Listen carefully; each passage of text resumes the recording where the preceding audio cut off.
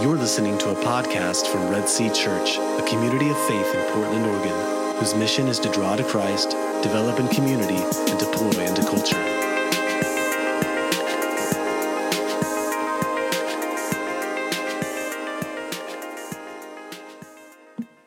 All right. Well, good morning, everybody. It's great to see everybody chatting and having some good conversation. But if we can ask you to go ahead and find a seat, we're going to kick things off here a little bit.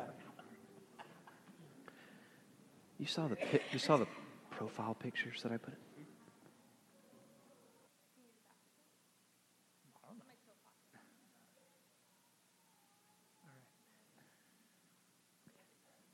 All right.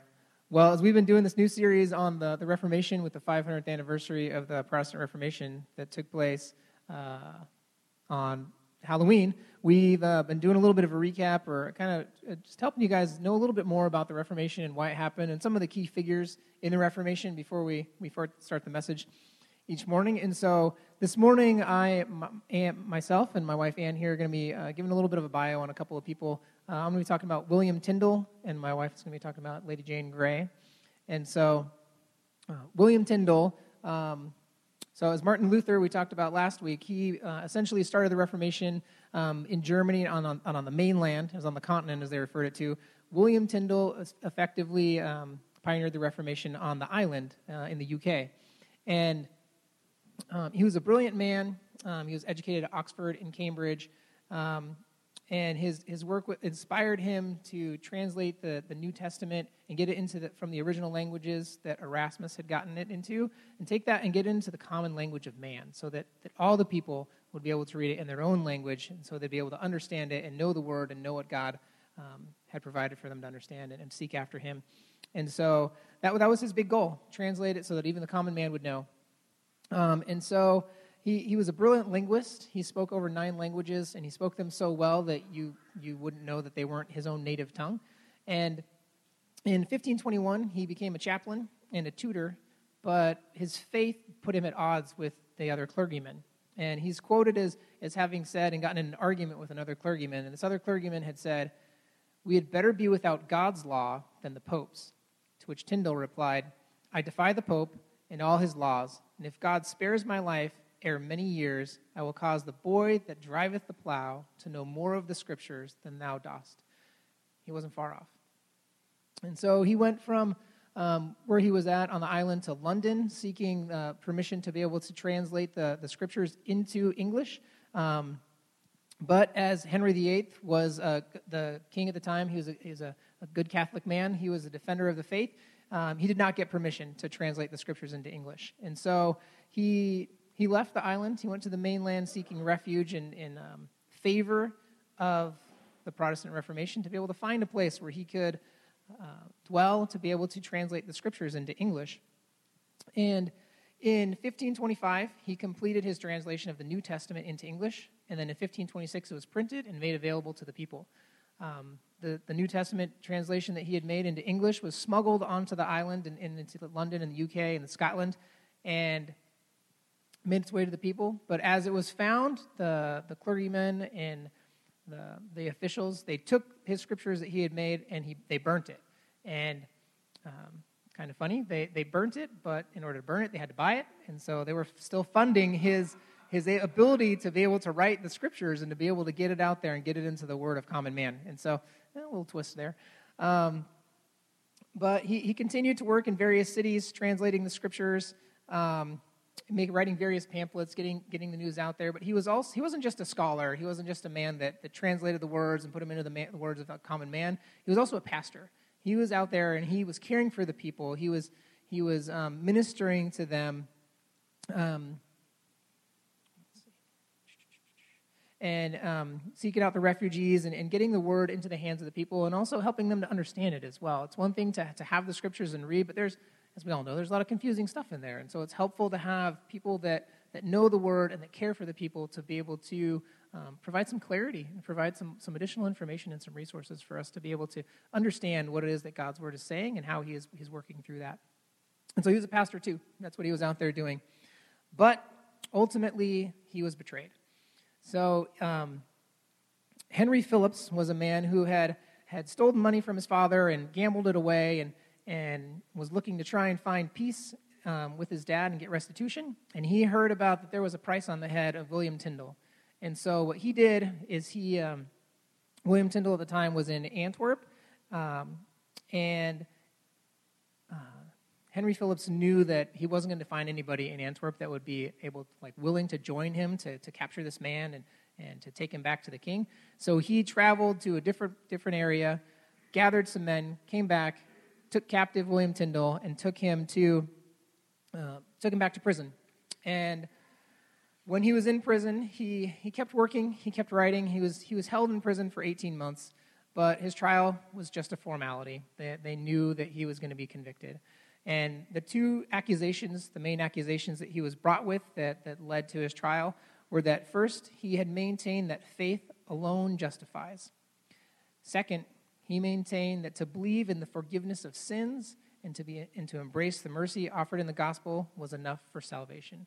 So he was standing on the truths that we've been talking about here as part of what the Protestant Reformation is.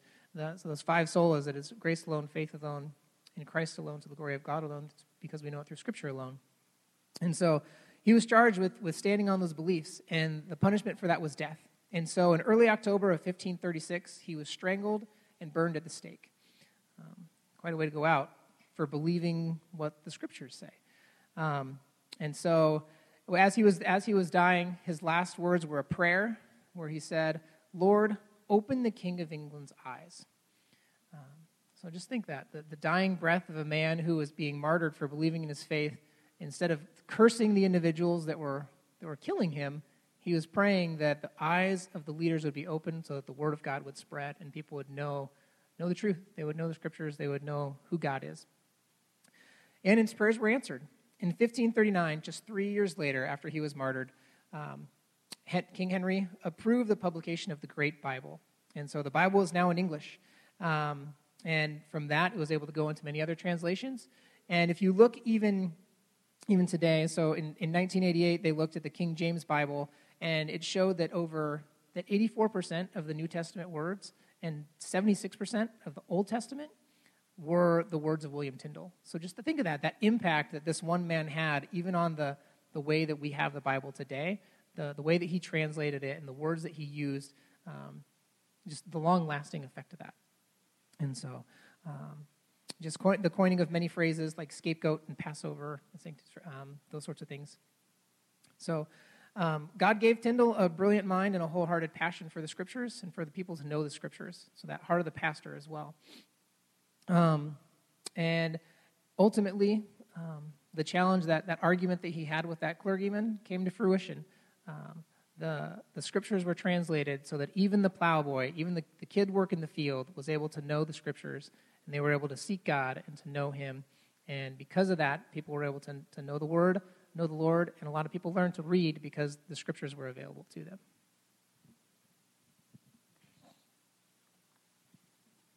So you may have heard of Lady Jane Grey.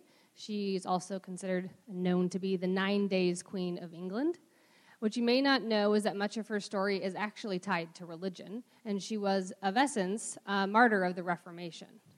So to understand the situation, it helps to understand some about the political climate at the time. So this is in the 1530s. Most of the states across Europe are trying to determine if their people are going to stay under the Church of Rome or go Protestant. Now, in England, you have King Henry VIII, who at the time is a Catholic, but he desperately wants a male heir. So Catherine of Aragon had given him a daughter, Mary, but no surviving boys. So he gets this grand plan that maybe Anne of Boleyn could give him a boy, but he first needs an annulment from Catherine. Well, there's a big snag in that, and the Pope won't grant him an annulment. So after a few years and much political maneuvering, he does go Protestant. It's probably important to note here that Anne was also Protestant, but actually by conviction. So Anne is able to give him Elizabeth, but eventually beheaded, ostensibly for treason, but most believe because she never gave him a boy or likewise produced any male heirs. His third wife, Jane Seymour, eventually did give him a boy, Edward. Edward was raised Protestant, and by all accounts was very sincere in his faith. When his father finally did die, he succeeded his father and became Edward VI. Now, Jane was actually Edward's cousin and an enthusiastic Protestant. She was considered to be a child prodigy. She was proficient in French, Italian, Latin, Greek. The first account of her was an incident where a family friend visited, and they recorded that she was reading Plato in the original Greek. She was 14. So when asked why, she said that her parents weren't particularly pleased with anything she did, and that her schoolmaster was kind, so learning had become her only pleasure. To say she was a bookworm would be a massive understatement. She wrote Henrik Bullinger, who was a reformer of Zurich, about studying Hebrew. They corresponded back and forth, him offering her theological wisdom, all in Greek. She was 15 at the time. So she came to be queen due to the religious convictions of her cousin Edward, and in some ways by the machinations of his political advisor, John Dudley. John Dudley's a fairly important figure in this story because he's the one that convinced Edward, early on his deathbed, to bypass both his sisters as heirs, especially the militantly Catholic Mary, and instead designate Jane as his heir. Now, as you might imagine, there was some resistance to this, but it was seemingly legitimate. Parliament had already bypassed Mary and Elizabeth as heirs in Henry's quest to proceed to kind of continue to pursue to have that male heir in Edward.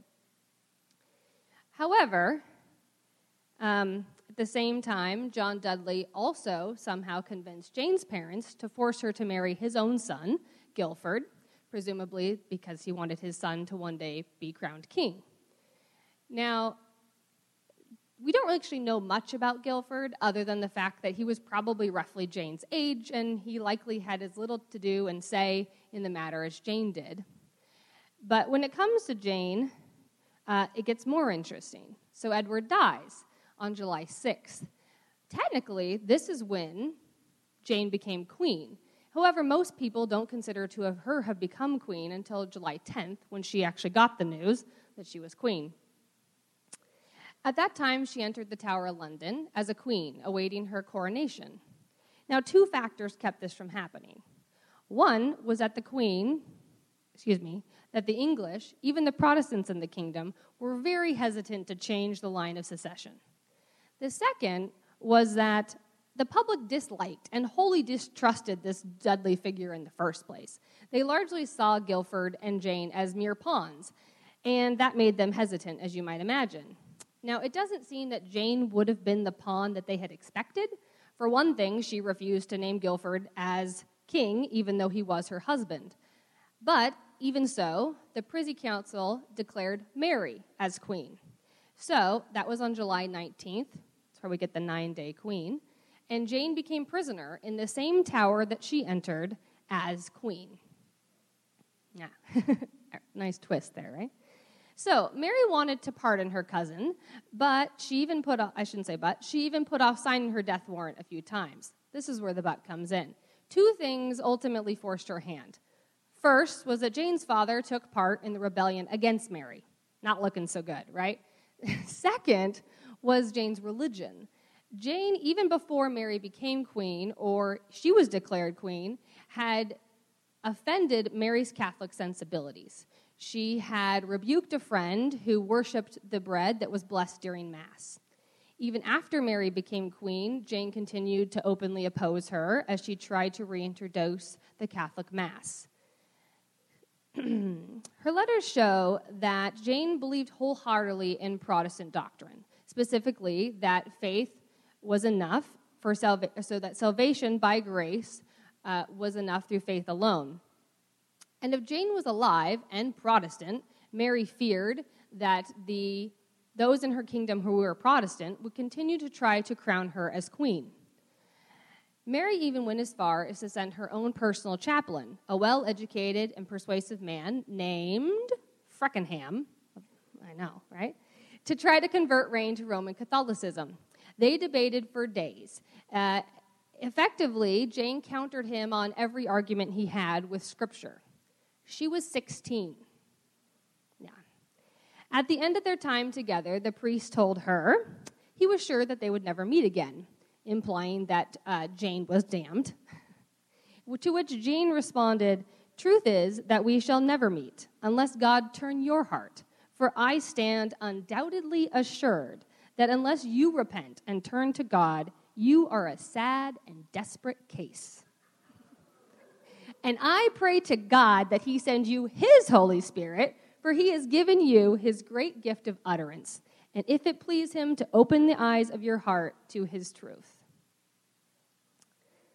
Lady Jane Grey was beheaded on February 12, 1554, after reciting Psalms 51 and echoing the words of her Christ, "Into thy hands I commend my spirit."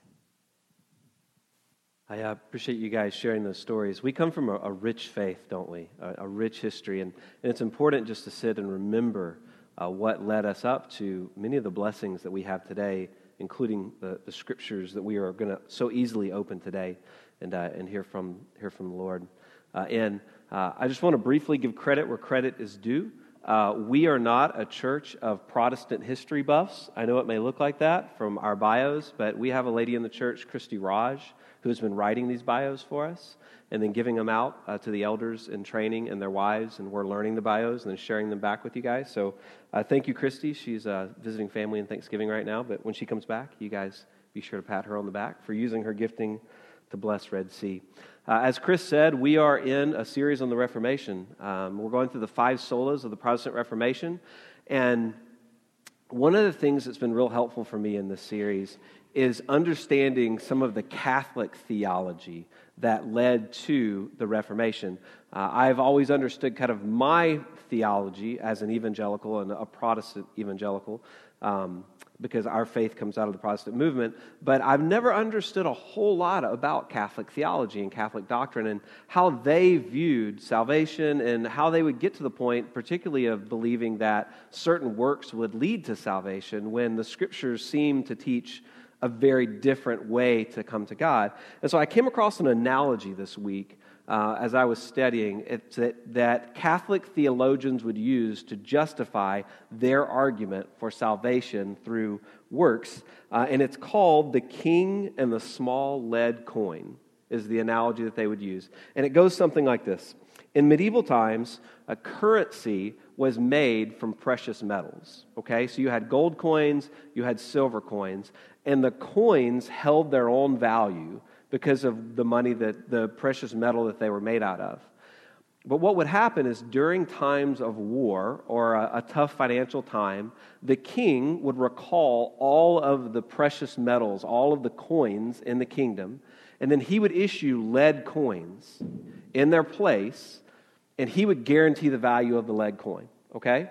Our currency system today works a lot of the same way. A $100 bill is worth more than a $1 bill, not because of the precious paper that it is printed upon, but because of the government that issues the monetary value.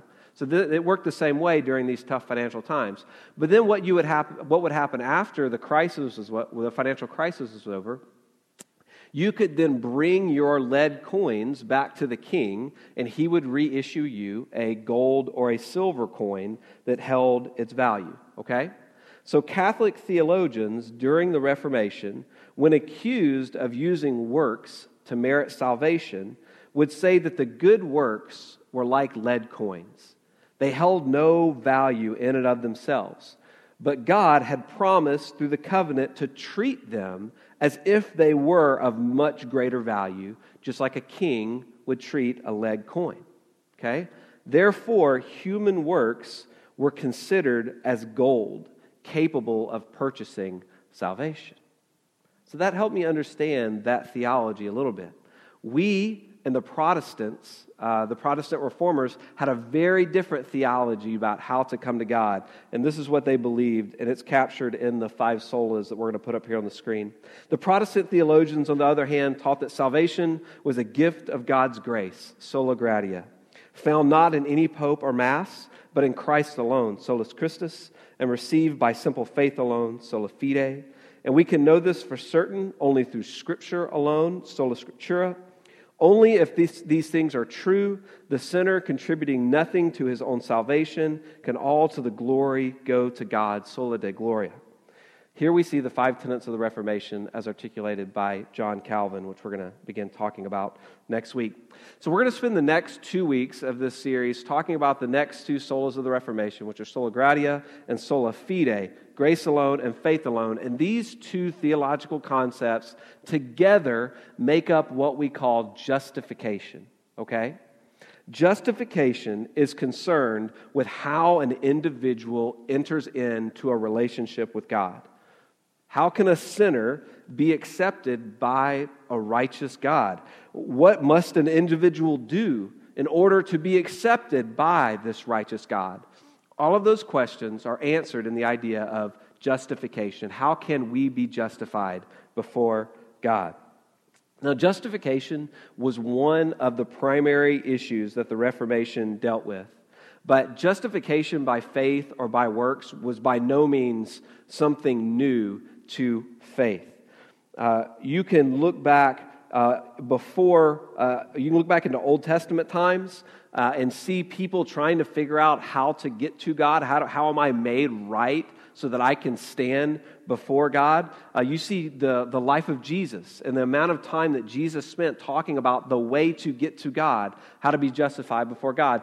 The Apostle Paul wrote whole books of the New Testament, just the book of Romans, just tackling this idea of how can I be justified before a righteous and a holy God. Then you have 500 years after Jesus' death, you have the early church fathers who are arguing through what it means to be justified by faith. Some of the most well-known ones in the argument is the early church father Augustine in the 5th century argued against a guy named Pelagius in what's known as the Pelagian controversy or the anti-Pelagian controversy. So historians have been duking this out for centuries. And Augustine, he believed that man's fallen condition prevented him to come to God. That was the only way for us to come to God was on the behalf of God by him coming and saving mankind. Pelagius, on the other hand, he taught that humans actually had the ability within themselves to come to God. There was no inherited sin, and salvation is earned through good works. Okay? So this is 1,000 years before the Reformation. The church and the early church fathers are arguing over this particular issue. Well, it's kind of ironic in that particular stance, in that particular issue, is that Augustinian's arguments of grace through faith won, and Pelagius' argument of grace through works lost. Pelagius was considered a heretic by the Roman Catholic Church, by the Catholic Church at the time. Okay?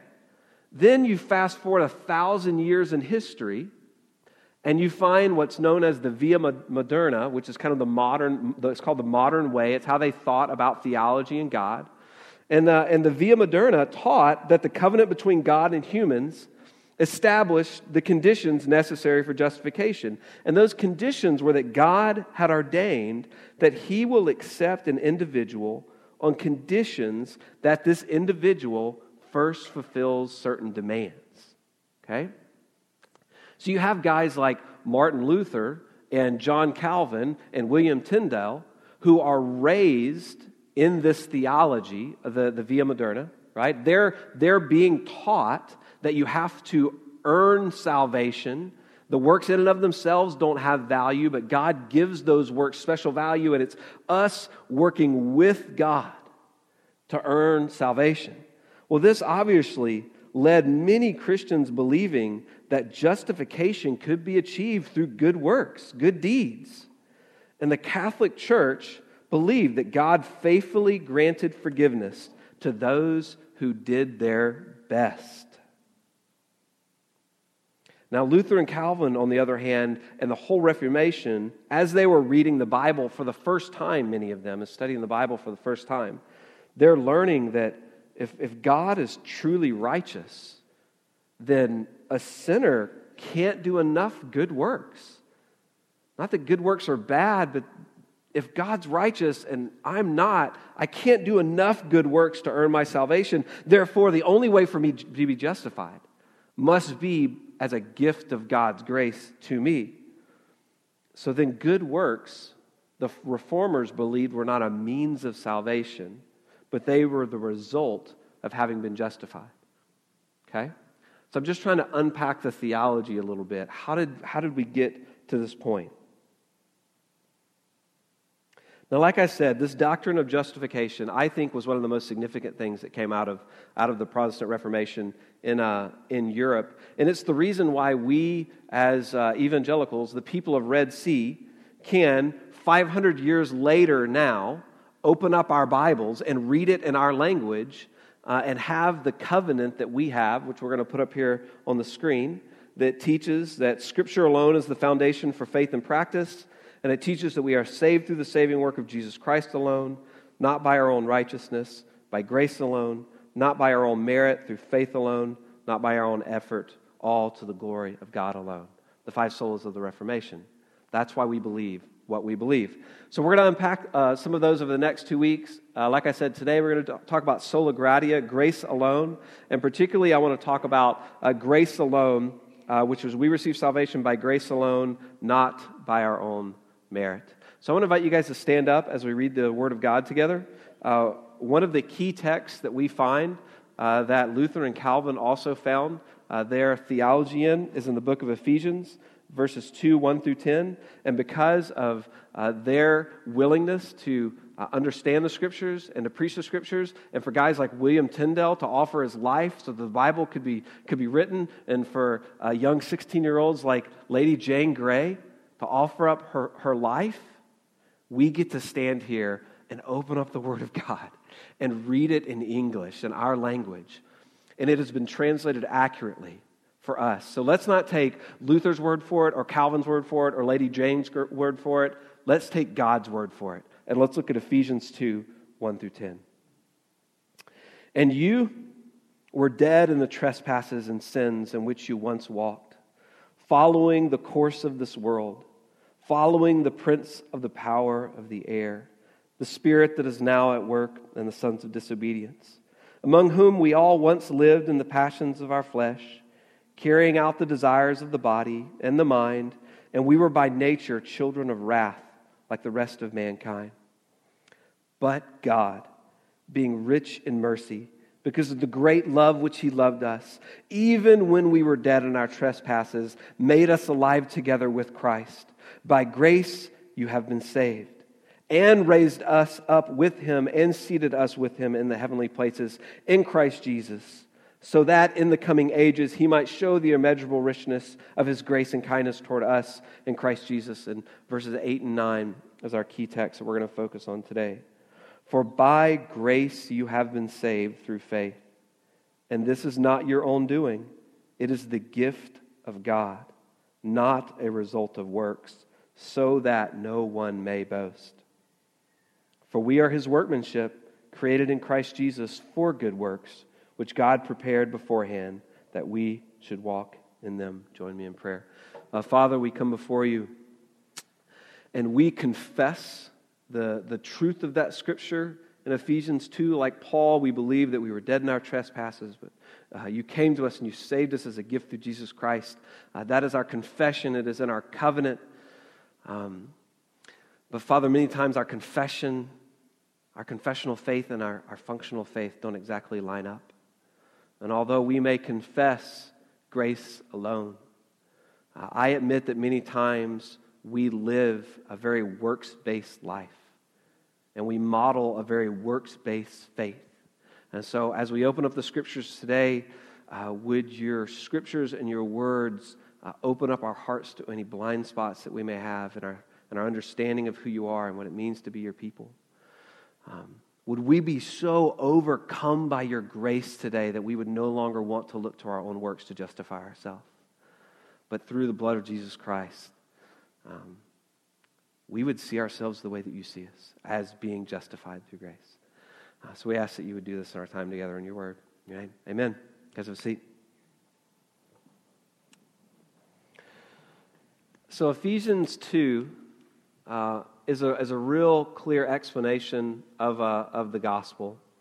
The gospel is a word that we use to articulate something much bigger in and of itself. It means the good news But what is that good news?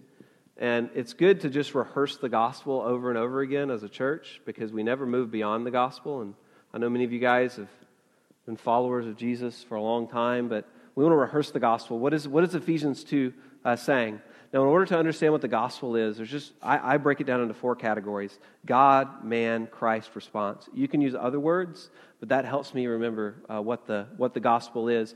And through a right understanding of these 4 things, you can articulate the gospel. Ephesians 2 articulated a lot of this. It talked about God being good, and God being righteous, and God being loving. Those are truths about the reality of who God is. He is a just being, okay? And if God is a perfectly just being, one of the things God can't do is not punish sin and rebellion. If God didn't punish sin and rebellion, He could not be God, because He would not be just. That makes sense? God is also loving. He is slow to anger. We just sang songs about His tenderness and His love for us. So God desires that none should be apart from Him, that all should be with Him. But at the same time, God is also just. Those are key components to understanding the gospel. Man is created in the image of God. Man is not God. Man wants to be just, but man is also sinful, okay? We, in and of ourselves, cannot stop sinning. We are utterly depraved, is one of the words that's going to come out of the Reformation. Augustine believed this. Paul believed this. Jesus believed this. The Old Testament attests to this, that mankind is sinful. And because of that sin, we are separated from God. We cannot come to God. And we can do good things, but we can't do enough good things to make up for the bad things. The Jews tried in the Old Testament. The story doesn't end well. The law does not work. We are broken image bearers of God, unable to completely repair ourselves. Okay? God, knowing that about man, sends His Son, Jesus Christ. If man is sinful and man cannot get to God because of that sin, the only way to pay for sin is through atonement. A price has to be paid. This isn't unique to faith. Our legal system operates on the same way. The prison system operates on the same way. You break something, there's a consequence. It's a reality of the how we live today. And God, knowing that, sent Jesus Christ to be the penalty for all of that sin that had been committed against Him. But He had to live a sinless life. Otherwise, when He died, He'd just be paying for His own sin. So Jesus lives a sinful life. And because He is fully man, He can then be the sacrifice for all of man's sin against God. And because He is fully God, He can not only pay the sacrifice for the sin of the people at that time, He can pay the sacrifice for the people in the past and the people forward, us today. But that truth about the gospel of who God is and who we are and what Jesus did requires a response. And that response is through faith, is through repentance, faith, and obedience. What Jesus did for us requires us to respond to. We acknowledge, we confess sin. We repent and say, I am not God. I have tried to be God. I am sinful. I do need Jesus Christ. But after that repentance, we turn in faith to now see ourselves as children of God, loved by God, atoned for our sin, grafted into the kingdom of God. Right? And God, when He looks at us now, He sees us as holy and righteous because of the blood of Jesus Christ. That then leads us to obedience. Works, good works for the name of Jesus Christ that do not earn our salvation, but that are evidence then of our salvation and the grace that we've experienced through Jesus Christ. Right? We were like, okay, I got it. Thank you for that rehearsal of the gospel. Here's the problem. We have heard this so much and been taught it so much in church, if you grew up in an evangelical church, that we tend to check the box of grace alone. Okay, I got it. Grace alone. I'm saved by grace. I can't earn my own salvation. I'm a sinner. I believe that. And I believe that although we confess that we are saved by grace alone, what we demonstrate with our actions is you get what you deserve. Okay? When you think about the way that we live out our lives, and particularly the grace that we extend to other people, says you get what you deserve. And I get what I deserve. Some days I don't deserve grace, but then other days I do deserve grace. There was a saying in the Reformation that the Catholics used that spoke a lot to this, and it's a Latin phrase, and my Latin's a little sketchy, but the phrase was "Facere quod in se est." Okay, "Facere quod in se est," which literally means "do what lies within you," or "do your best." So theologians would use this term, Catholic theologians. They would say, what does God expect out of you? He expects "facere quod in se est," to do your best. And if you do your best, then God will do the rest. But it's the combination of you doing your best and the work of Jesus Christ together that lead to salvation. I believe that phrase is as alive today as it was 500 years ago. And the reason that I would believe that is because I see it over and over again. We see it in the Old Testament, 4,000 years ago. Do your best. We see it in the Pharisees' life, in the religious leaders' lives during the time of Jesus 2,000 years ago. We see it 1,500 years ago in Pelagius' argument. We see it 500 years ago in the Catholic theologians' argument. And we see it still today, that just do the best you can, and that's all God expects of you. Just do more good things in life than bad things, and God will accept you. That's a theology about what you believe to be true about God. And it's a theology that leads to trying to merit salvation. So where do we see this theology in our lives? Or particularly, where do I see it in my life? I see it in my life on my good days and my bad days in my Christian faith. So walk with me here. On a good day in our faith, we get up, we're spending time in God's Word, right? We're involved in church. We're going to church on a regular basis. We're giving to God. We are not sinning against our spouse or our children. We're really leading our families. We're working hard at our jobs. We're not sinning sexually. On those days, we feel pretty good about ourselves. And to be honest, we expect the grace of God on those days. Why? Because we don't tend to ask for it on those days, do we?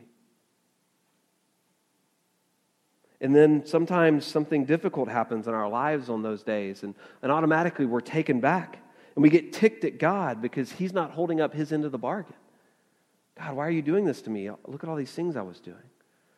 So we see that theology in our good days, don't we? How about our bad days? I think we see it even more clearly. In our bad days, we get up and we don't read God's Word, and we snap at our kids for taking too long to get ready in the morning, and then we get in an argument with a coworker. Maybe we secretly sin sexually. Well, how do we respond to those bad days in our faith? We're filled with shame and we beat ourselves up. On the days that we don't do our best, then we don't expect the grace of God, and we don't expect to be used by God. We believe that we've actually let God down. Have you ever felt too guilty to pray? Have you ever isolated yourself because of sin? And then it's only after spending a time beating yourself up that you then feel good enough to come back and pray and come to church and have a relationship with God?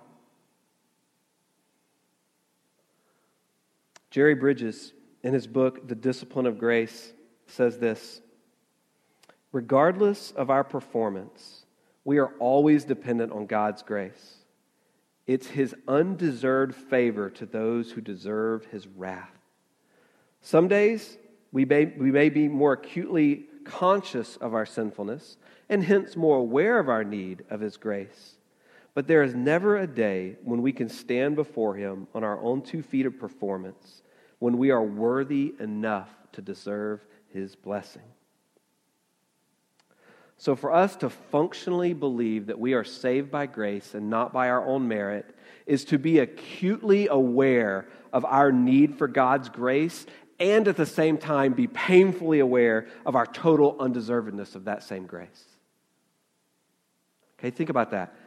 To live grace-alone lives, we must be acutely aware of our need for God's grace and at the same time be painfully aware of our total undeservedness of that grace. How do we do that? How do we get up every day and live a grace-alone life? I believe we do it by constantly reminding ourselves of the gospel, of what Jesus Christ did for us. We see this in Romans 5, 1 through 2. Paul, as he's unpacking his theology of justification, he says, "Therefore, since we have been justified by faith, we have peace with God through our Lord Jesus Christ." Look what he says in verse 2. "Through Him, through Jesus, we have also obtained access by faith into this grace in which we stand, and we rejoice in hope of the glory of God." So it's what Jesus Christ did for us and reminding ourselves of that we stay in the grace of God, in our own minds, right? We're always in the grace of God. We just don't believe it. That's why we sin. And so in order to be reminded of the grace of God, we then have to always preach the gospel to ourselves. But here's the problem with that. In our lives many times, that's a horrible beat. We have a birth over here. I know, it's bad, isn't it? We have our death over here. Let's say somewhere in the middle. We come to faith in Christ. We are saved. We repent, that whole process, right? Well, we tend to look at the gospel as this thing that led me to salvation. And then we tend to look at this part of our life as this thing called discipleship. And please hear me, discipleship is a good thing. Being disciplined to be the image of Jesus Christ is a good thing. But so much of this requires our own efforts at working at it. So we tend to say, well, there's the gospel that saved me, and then there's this area of my life now as a follower of Jesus where I just have to discipline myself to be more like Jesus. But the problem with this understanding is the gospel actually never stops in the life of a Christian. And you have to continually preach the gospel to yourself over and over and over and over again in order to be discipled. Otherwise, you start leaning toward a works righteousness. So the way to course correct is then to speak the gospel to yourself over and over and over again. And if this gathering on Sunday morning is the only place you're hearing the gospel, that means that you're going to spend your whole week leaning toward works righteousness, and then it's going to take this injection to try to bring you back in and be reminded of the gospel. But what if throughout the week we were always speaking the gospel to ourselves? That we were doing it in our time in the Word, and we were doing it through our conversations with one another, not only reminding each other that, hey, you're sinful. Remember that thing you did to your wife last week? That's wrong. But at the same time, Jesus Christ loves you and He died for you. That's the gospel. We can't choose one or the other. We have to constantly do both of them. I wonder how many times, I know in my life, I feel like an evidence that I struggle with this works righteousness is that I believe so many times that the blessings of God on my life are dependent on me doing something. You know?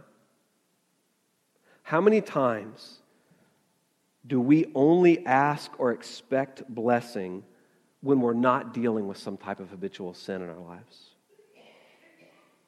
See, when we pray to God for blessing, God does not examine our performance to see if we're worthy enough to receive that blessing. Rather, He looks to see if we are trusting in the merit of His Son as the only hope for securing that blessing. That is a gospel message that I have to preach to myself over and over and over again. Because what you see in my life many times is I think, well, I've got these habitual sins in my life. I'm always sinning. And so that sin is preventing some blessing from happening in my life. So maybe my church isn't as big as my buddy's church because of that sin that I deal with. And if I could just get my act together with that sin, then I would then be receiving more of a blessing from God. You realize what that theology is? It's works-based righteousness, right?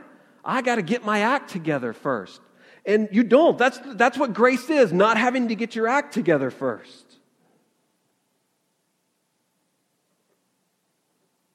See, the challenge is if we're not daily reminding ourselves that we need God's grace and we don't deserve God's grace, then it leads to one of two things a lot of times. It'll either lead to legalism, which is how the Pharisees lived.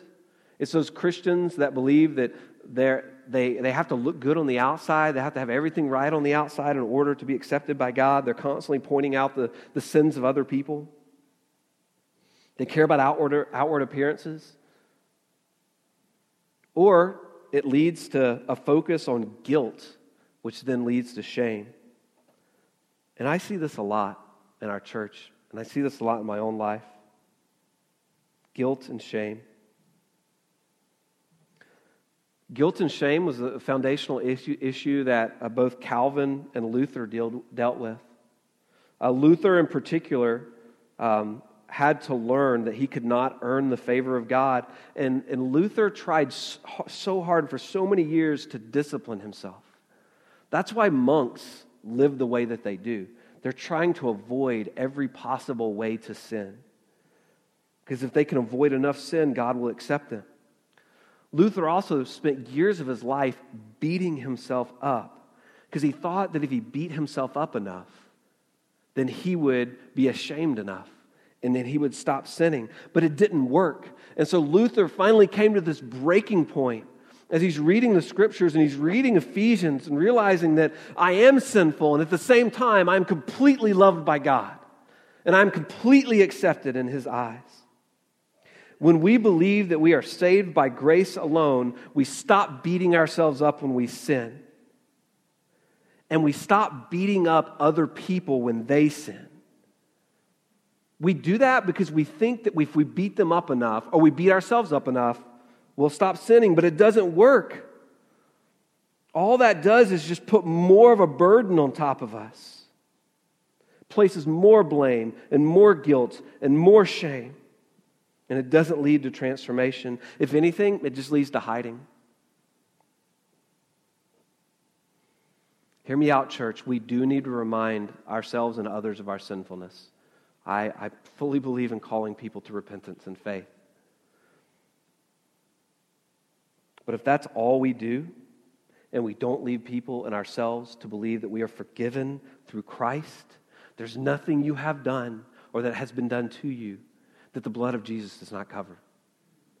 And if we don't believe that, it will lead to lives of shame.